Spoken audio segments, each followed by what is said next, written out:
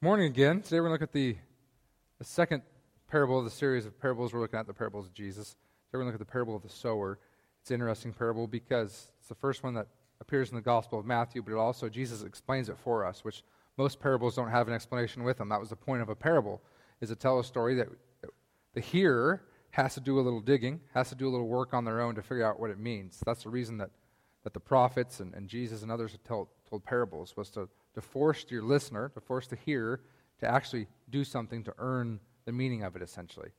And so as we talked about parables, we looked at them last week. Those parables, I think, were fairly easy for us to understand. Some of them will be. Some of them are a little more challenging. But when we talk about the idea of a parable, I wanted to read you a few quotes from William Barclay, who was a great biblical commentary writer, of just what a parable is. What is a parable? He said, "The simplest definition of a parable is in fact to say that it is an earthly story with a heavenly meaning." It's a story that's you're going to be able to relate to the story itself, but the meaning sometimes can be hidden or difficult, and it takes some work to get. And speaking to that, William Barclay also said this: "The other side of that is that the parable conceals truth from those who are either too lazy to think or too blind through prejudice to see. The parable puts the responsibility fairly and squarely on the individual. The parable reveals truth to him who desires truth. It conceals truth from him who does not wish to see the truth." So a parable is an interesting way of teaching because it causes those of us who are hearing the parable to do some real thinking. It's not a simple explanation of something and just giving the truth, and it's black and white, and here it is. The parable forces us to work for it. If you won't work for the parable, then you're not going to get the parable. And that's the reason that we're going to see the reason why Jesus speaks in parables, is one of those reasons is he wants his hearers to actually earn it, to work for it. Okay? So today we're going to look at the parable of the sower. We'll find that parable in Matthew chapter 13. If you have your Bibles, you can turn there. If not, it's okay. It'll be up here on the screen behind me. Matthew 13 is where we'll find this parable. It's a very quick parable, so we should be out of here we should be. I can't promise you anything. Out of here fairly quickly, especially since Jesus explains it for us. Makes it a little easier than some of the parables we're going to see throughout this series. Begins by giving us sets the scene of where Jesus is. It says in Matthew 13, verse 1, "That same day Jesus went out of the house and sat by the lake. Such large crowds gathered around him that he got into a boat and sat in it, while all the people stood on the shore.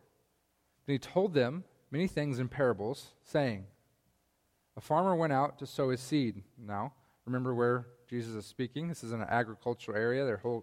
Most of their economy is based on agriculture, whether it's farming or livestock. And so these people, when they hear that, are going to go, okay, been there and done that, right? They've all sown seed before. Most of you have all probably sown seed before. It's a benefit of living in an agriculture area. Jesus' stories are much easier to understand than those who live in large cities who have never had their hands in dirt before. A lot of explaining has to go on for those people. You guys are just going to get it because you've been there and you've done it before. You've sowed seed of some kind, whether it was a lawn or it's a garden or you're farming. Whatever it is, you've done this before. So this story will be pretty easy for you to understand. Farmer's going out to sow seed, like farmers do, and this is what happens. It says, "As he was scattering the seed, some fell along the path. The birds came and ate it up. Some fell on rocky places where it did not have much soil. It sprang up quickly because the soil was shallow. But when the sun came up, the plants were scorched and they withered because they had no root. Other seed fell among thorns, which grew up and choked the plants. So other seed fell on good soil, where it produced a crop, 100, 60, or 30 times what was sown. Whoever has ears, let them hear." Jesus is talking about sowing seed. Fairly simple. Now, of course, it's a parable, so we know that in a parable, it's not about sowing seed, right? That's not the point of the story. But we'd all understand this part of it. There's 4 different soil types that the seed is sown on. This happens in every piece of ground a farmer's going to plant, right? There's a path in which, for us, we drive. They would walk up and down to change irrigation, to do whatever they had to do for the thing, to make sure that their crop would grow. And so the first seed falls on the path. Well, the paths in which they're walking for us, they're irrigation roads, right? You throw a bunch of seed on the irrigation road, what's going to happen? It's been so packed down, especially in our soil, from driving over it all these years, that seed's not going to take root, and it's not going to grow. The second part falls on the rocky place. Now, in this region of the world, it's notorious for having just a little bit of topsoil with rock right underneath it, with bedrock right underneath it. Well, we all know there's no way for that to get any water and to sustain. The roots aren't going to get deep enough to go. And so some of it falls on the rocky ground, which if it springs up, it looks like it's going to grow, and as soon as the sun comes out, scorched earth on it, right? There's no way it can't keep up. There's no roots to get into the water to have real life. Other seed fell among the thorns. Now, we've been there and done that, right? Goat heads, our great nemesis. Those things are terrible. They choke out everything around it. Right? I've got some of it in my lawn. Trying to get rid of it without killing the lawn too, it's pretty difficult unless you want to get there on hands and knees and start pulling them, which we've been doing. It's no fun. We know that those thorns, they cover everything. And so to try to get anything to grow in that, it's impossible because they're going to take over and steal the water from your crop, and nothing's going to grow.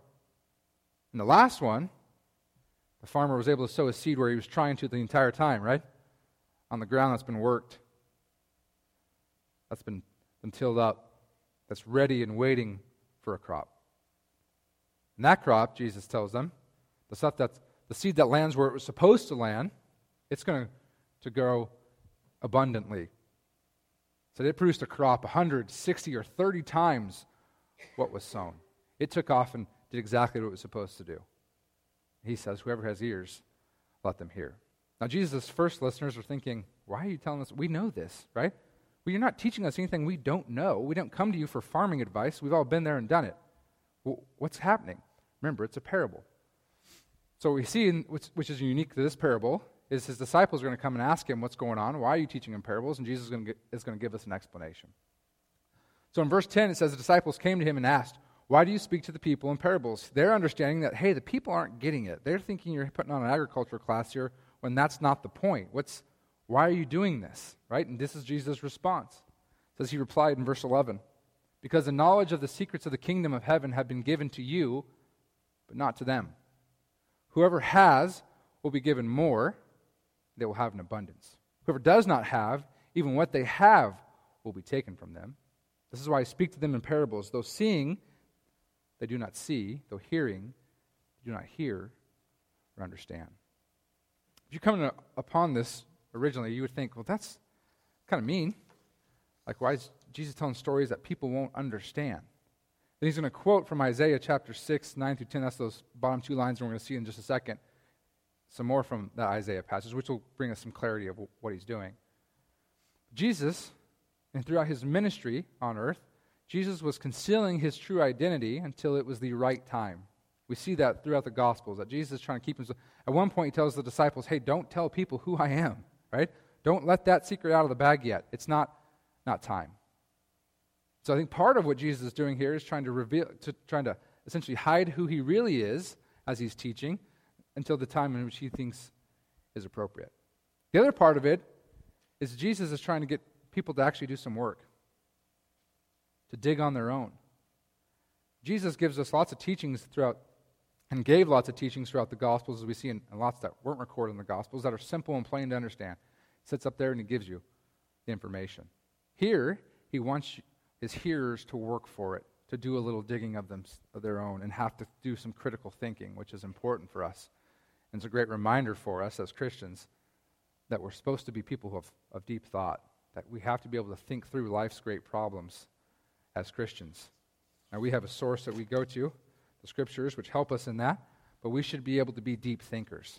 We should be able to think about all kinds of things that maybe are difficult to think about, whether it's life or death or the universe itself, or all these different things that have to be thought of in a deep way. We should be able to do that in order to engage people who aren't Christians in those conversations. The second part of that is when we come to the Bible, I did that when I first opened it as a young man, teenager. We come to the Bible expecting to just be able to read it and get something right from it. There are books of the Bible that way. Proverbs is one of those books, as we're talking about that in our Bible study. But the book of Proverbs, you can open up the book of Proverbs and you will take something from the book of Proverbs right away without any historical context. Most of the Bible, though, is not that way. Most of the Bible you have to put some work into. Remember, it was written, the latest parts of the Bible, almost 2,000 years ago. Some of it going back 4,000 and 5,000 years. But when we open the Bible, you're not going to just get it. Not all of it. It takes work. You're going to have to go and you're going to have to do some research and some digging. That's why most of us probably have a study Bible. You go down underneath and you go, wait, that doesn't make any sense. And what we find out is when we understand the culture that it took place in and the way that people lived, then all of a sudden it makes sense. I think part of that is important for us here as Jesus is talking about people who need to do the work, the hard work of understanding what he has to say. It's true for us today. We've got to put the hard work in. That's the reason we go to Bible study. That's why the reason we come here is that we're going to try to, together in a community, figure out what this book says and means because it has so much in it. And it's so great speaking towards our lives. Jesus says to them that the knowledge of the secrets of the kingdom are theirs and are not yet ready to give to everybody else. The disciples have been trusted with something very special, Jesus tells them. Though seeing, they do not see. Though hearing, they do not hear or understand. And he continues the Isaiah passage. In them is fulfilled the prophecy of Isaiah. You will be ever hearing, but never understanding. You will be ever seeing, but never perceiving. For this people's heart has become calloused. They hardly hear with their ears, and they have closed their eyes. Otherwise they might see with their eyes, hear with their ears, understand with their hearts, and turn, and I would heal them. Jesus is speaking to isn't just the masses of people. Remember, there is a group that's going to separate themselves that are going to end up killing Jesus. Right? It's those religious leaders that we picked on last week, in the story of the two lost sons. People whose hearts have become so hard because they think they're following the law so well, and they become so judgmental that they can't see that we're all in need of grace. That's the older son in the story we looked at last week, right? Of Luke 15. The older son, right? Remember the younger son takes his part of the inheritance, goes and he spends it on wild living, comes back, and the dad rejoices, has a party, and the older son does what? If you were here last week. Right? Because, Dad, I've been here all along, I've slaved for you, I've never disobeyed you, and how could this son of yours, who squandered his wealth with prostitutes, how could you throw a party for him when he comes back? I've been here the whole time. I've always been faithful, I've always been good. And that story ends, as we saw last week. Jesus ends the story abruptly with the older son outside the party, which we decided was heaven, because his own righteousness got in the way. And remember, some of the people that are hearing what Jesus is saying right now are some of those people that are so religious and got so caught up in what they think is their own righteousness that they're going to miss the point. And they're going to literally kill Jesus eventually. And so what Jesus is talking about here, I think by quoting this Isaiah passage, is exactly those people. The people who should be understanding, who should be on board with Jesus, who should be the most excited that Jesus is there, those who have been studying the Bible, the Old Testament, their whole lives, have dedicated their lives to it, teachers of the law and the Pharisees who are supposed to be leading the religious life of the Jewish people, they're the ones who should be getting it, and they won't. They won't get it. Matter of fact, they so won't get it that they will literally be screaming, crucify him as Jesus is before Pilate. So this is for them, I believe. Jesus says the people who think they're going to get all the answers are going to miss it. And those of you who maybe wouldn't normally think of yourselves as the top of, are going to get it. You're going to hear it. It's going to take root, and it's going to grow. Isaiah was talking about those same people, essentially, when he came to this earth as a prophet, the Jewish people who should be getting it and who were not. Jesus continues in verse 16. He says, "But blessed are your eyes because they see, and your ears because they hear. For truly I tell you, many prophets and righteous people longed to see what you see, but did not see it, and to hear what you hear, but did not hear it."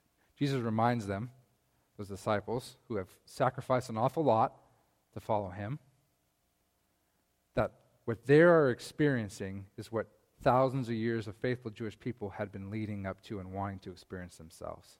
You think of people of Abraham, of Isaac, of Jacob, who began the promise. God said, Abraham, I'm going to do something amazing in your life, and you're going to have a son, and that son's going to bless the whole world, and his descendants, your descendants, will be like the sand on the seashore and the stars in the sky. And Abraham has faith and trusts God, and sure enough, it happens. And then it continues on through Jacob and Isaac. We keep going through David and Solomon and all these people that are heroes of the Old Testament who were all a part of the story leading up to the moment of Jesus.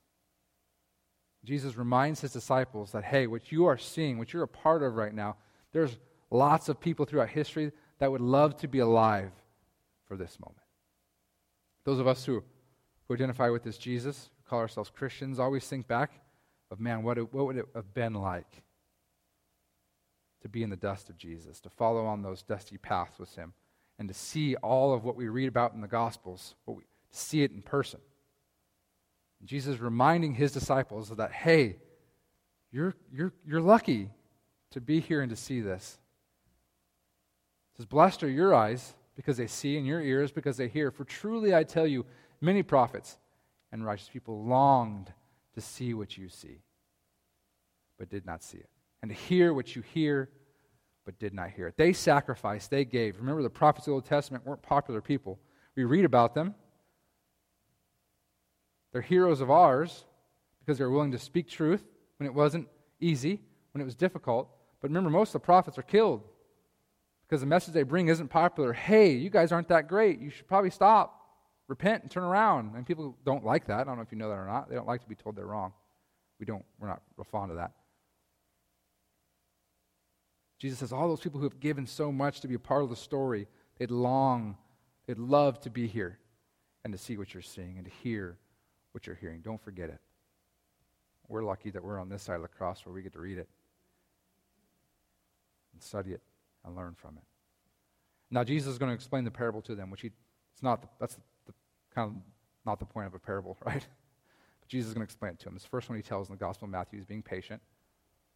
And so he explains it to them starting in verse 18. It says, listen then to what the parable of the sower means. When anyone hears the message about the kingdom and does not understand it, the evil one comes and snatches it away, what was sown in their heart. This is the seed sown along the path. Right? Doesn't even get a chance to take root on the path. The path is too hard. The ground is too compact. So Jesus says they'll hear it. The seed is planted. Doesn't go anywhere. The roots don't even get a chance to take root.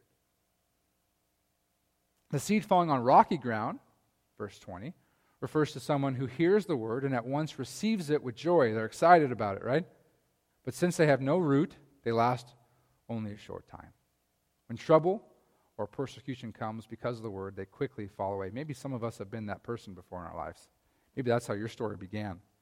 You could have grown up in church your whole life, or maybe you came to a vacation Bible school or a summer camp and you heard it, right, and you're excited. Whenever we took our kids to camps, when I was in youth ministry, it was always hard because they're on the mountaintop and on the bus ride or the van ride home, you're just sitting there praying for them because you know as soon as they get home, something's going to happen, right? And they're going to crash. And it just bummed you out because you knew that they were just on such a spiritual high, and then as soon as they got home, you knew something was going to take place, and it was just going to tear them all the way back down. That's the person right here we're talking about, right? They hear the message, and they're so excited for it, and so excited to change their life, and they get home, back to reality. And what do we all do? Because we're creatures of habit, is we fall back into the same routines we've always had, and sure enough, it's gone, right? And we've all been there and done that.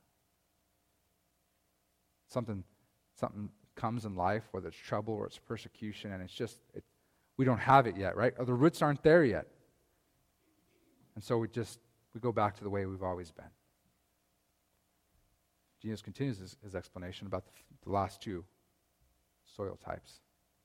So the seed falling among the thorns refers to someone who hears the word, but the worries of this life and the deceitfulness of wealth choke the word, making it unfruitful. If there's any one of the soils that we should pay close attention to, as those of us living in this country today, it's this one.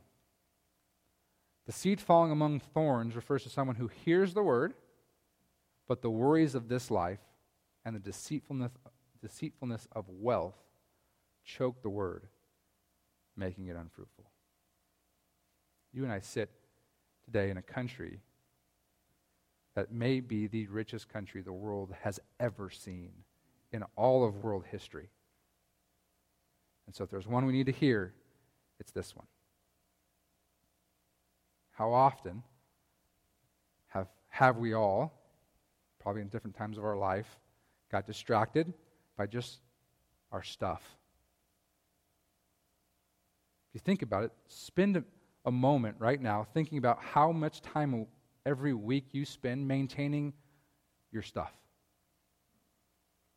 Whether it's your house, your car, it's a hobby, whatever it is. How much time do we spend a week on our stuff? If you really want to be bummed out when you leave today, compare that with how much time you spend with people.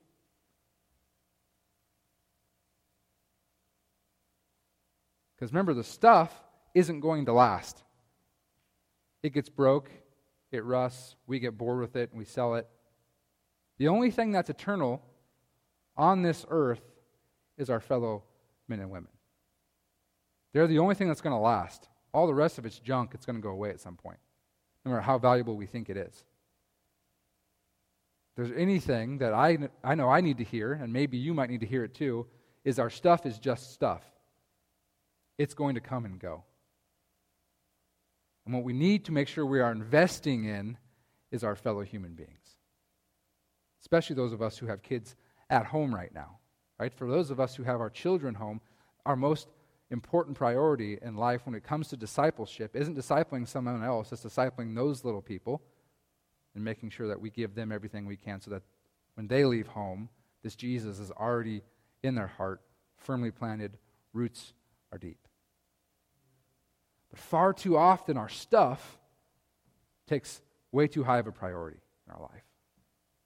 And we all look around, no matter what tax bracket you're in, no matter how wealthy you think you are or aren't, if you own a car, you're like top 15% in the world.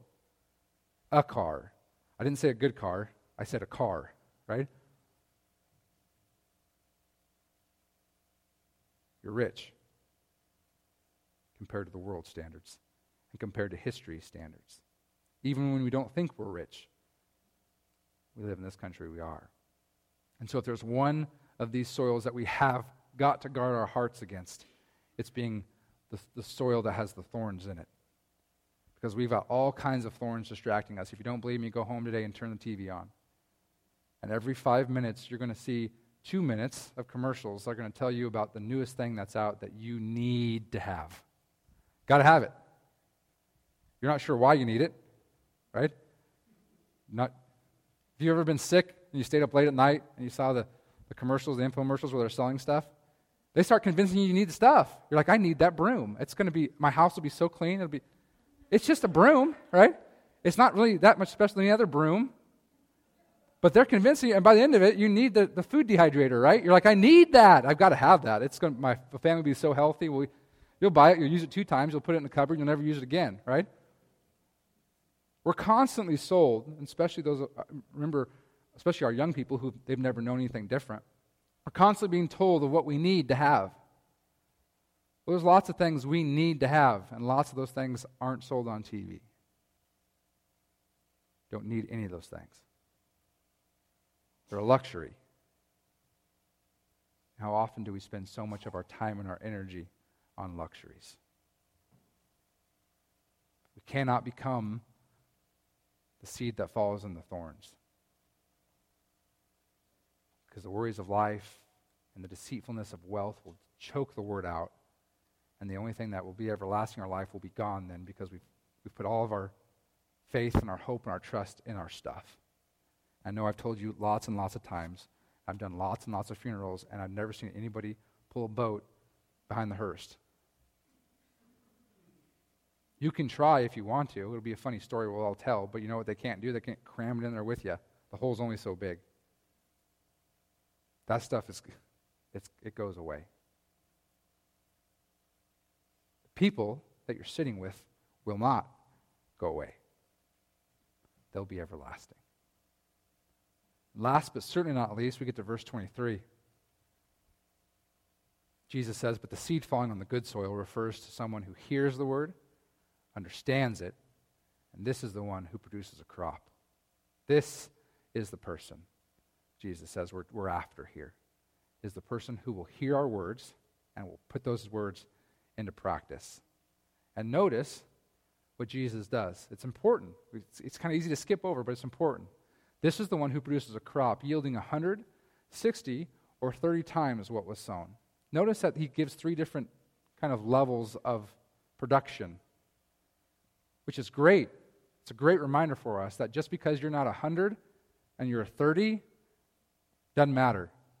You're using the gifts God has given you. How often do we play the spiritual comparison game where we think to ourselves, well, I'm not quite as good as old so-and-so. Well, old so-and-so's not that good. Spoiler alert, just so you know. I don't care how fancy their suit is or what they're saying. They're a person, and they fall short. But God gives gifts, and he gives those out. And some people's gifts leads them to 100, right?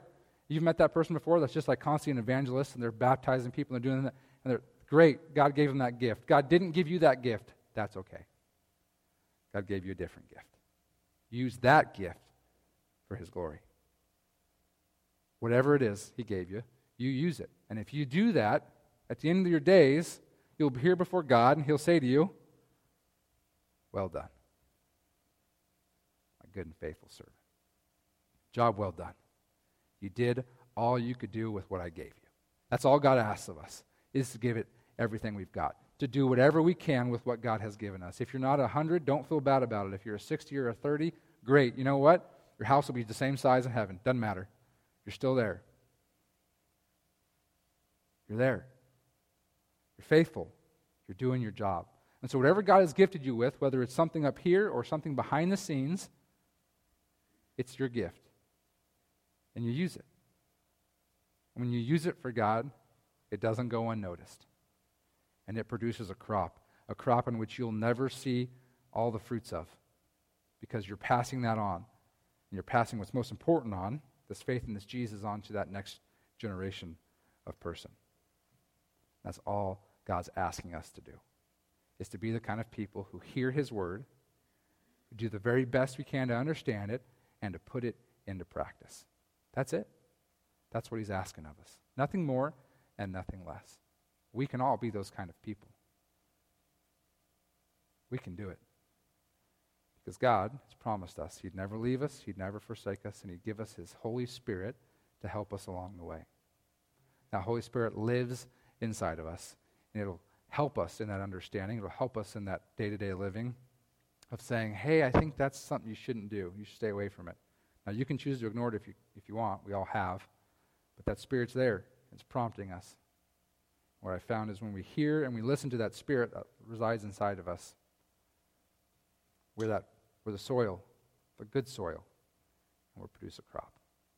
Let's pray. Our Father in heaven, we thank you for the opportunity we have to hear these words of Jesus today as we read and understand the parable of the sower. And God, we just ask that you would help us to be the kinds of people who are the good soil, the kind that your seed lands in, it takes root, and it grows, and it blesses those around us. And Father, we ask that you would help us to do that, to be a blessing to those around us. God, we're so thankful for the opportunity we have to be in this church today, to worship you in spirit and in truth, to worship you through singing of the hymns to you, just to honor you and to glorify you, worshiping through your communion, your body and your blood, which was broken and spilled for us, and through your word. God, we're so grateful that we have this Bible, that we know people through thousands of years have sacrificed to bring to us. We're so grateful that we have it, that we can come, we can open it up, we can read it and learn it. We ask for your guidance and your wisdom as we do that. Father, we thank you for your Son, Jesus, who didn't just speak words of life, but showed us what life really looks like. A life well lived is a life that's sacrificed for others, where we give to those around us. And Father, help us as we live in a country where we have so much stuff and we have so great of wealth, to not become the soil with thorns in it, to not distract ourselves from what's most important, you and the people around us, for our stuff, for our things that will not last, God. They're all temporal. We know, though, that you and the brothers and sisters we find around us in Christ are forever. So help us to invest in them every chance we get. God, we thank you and we love you, and we pray all this in the powerful and healing name of your Son, Jesus. All God's people said.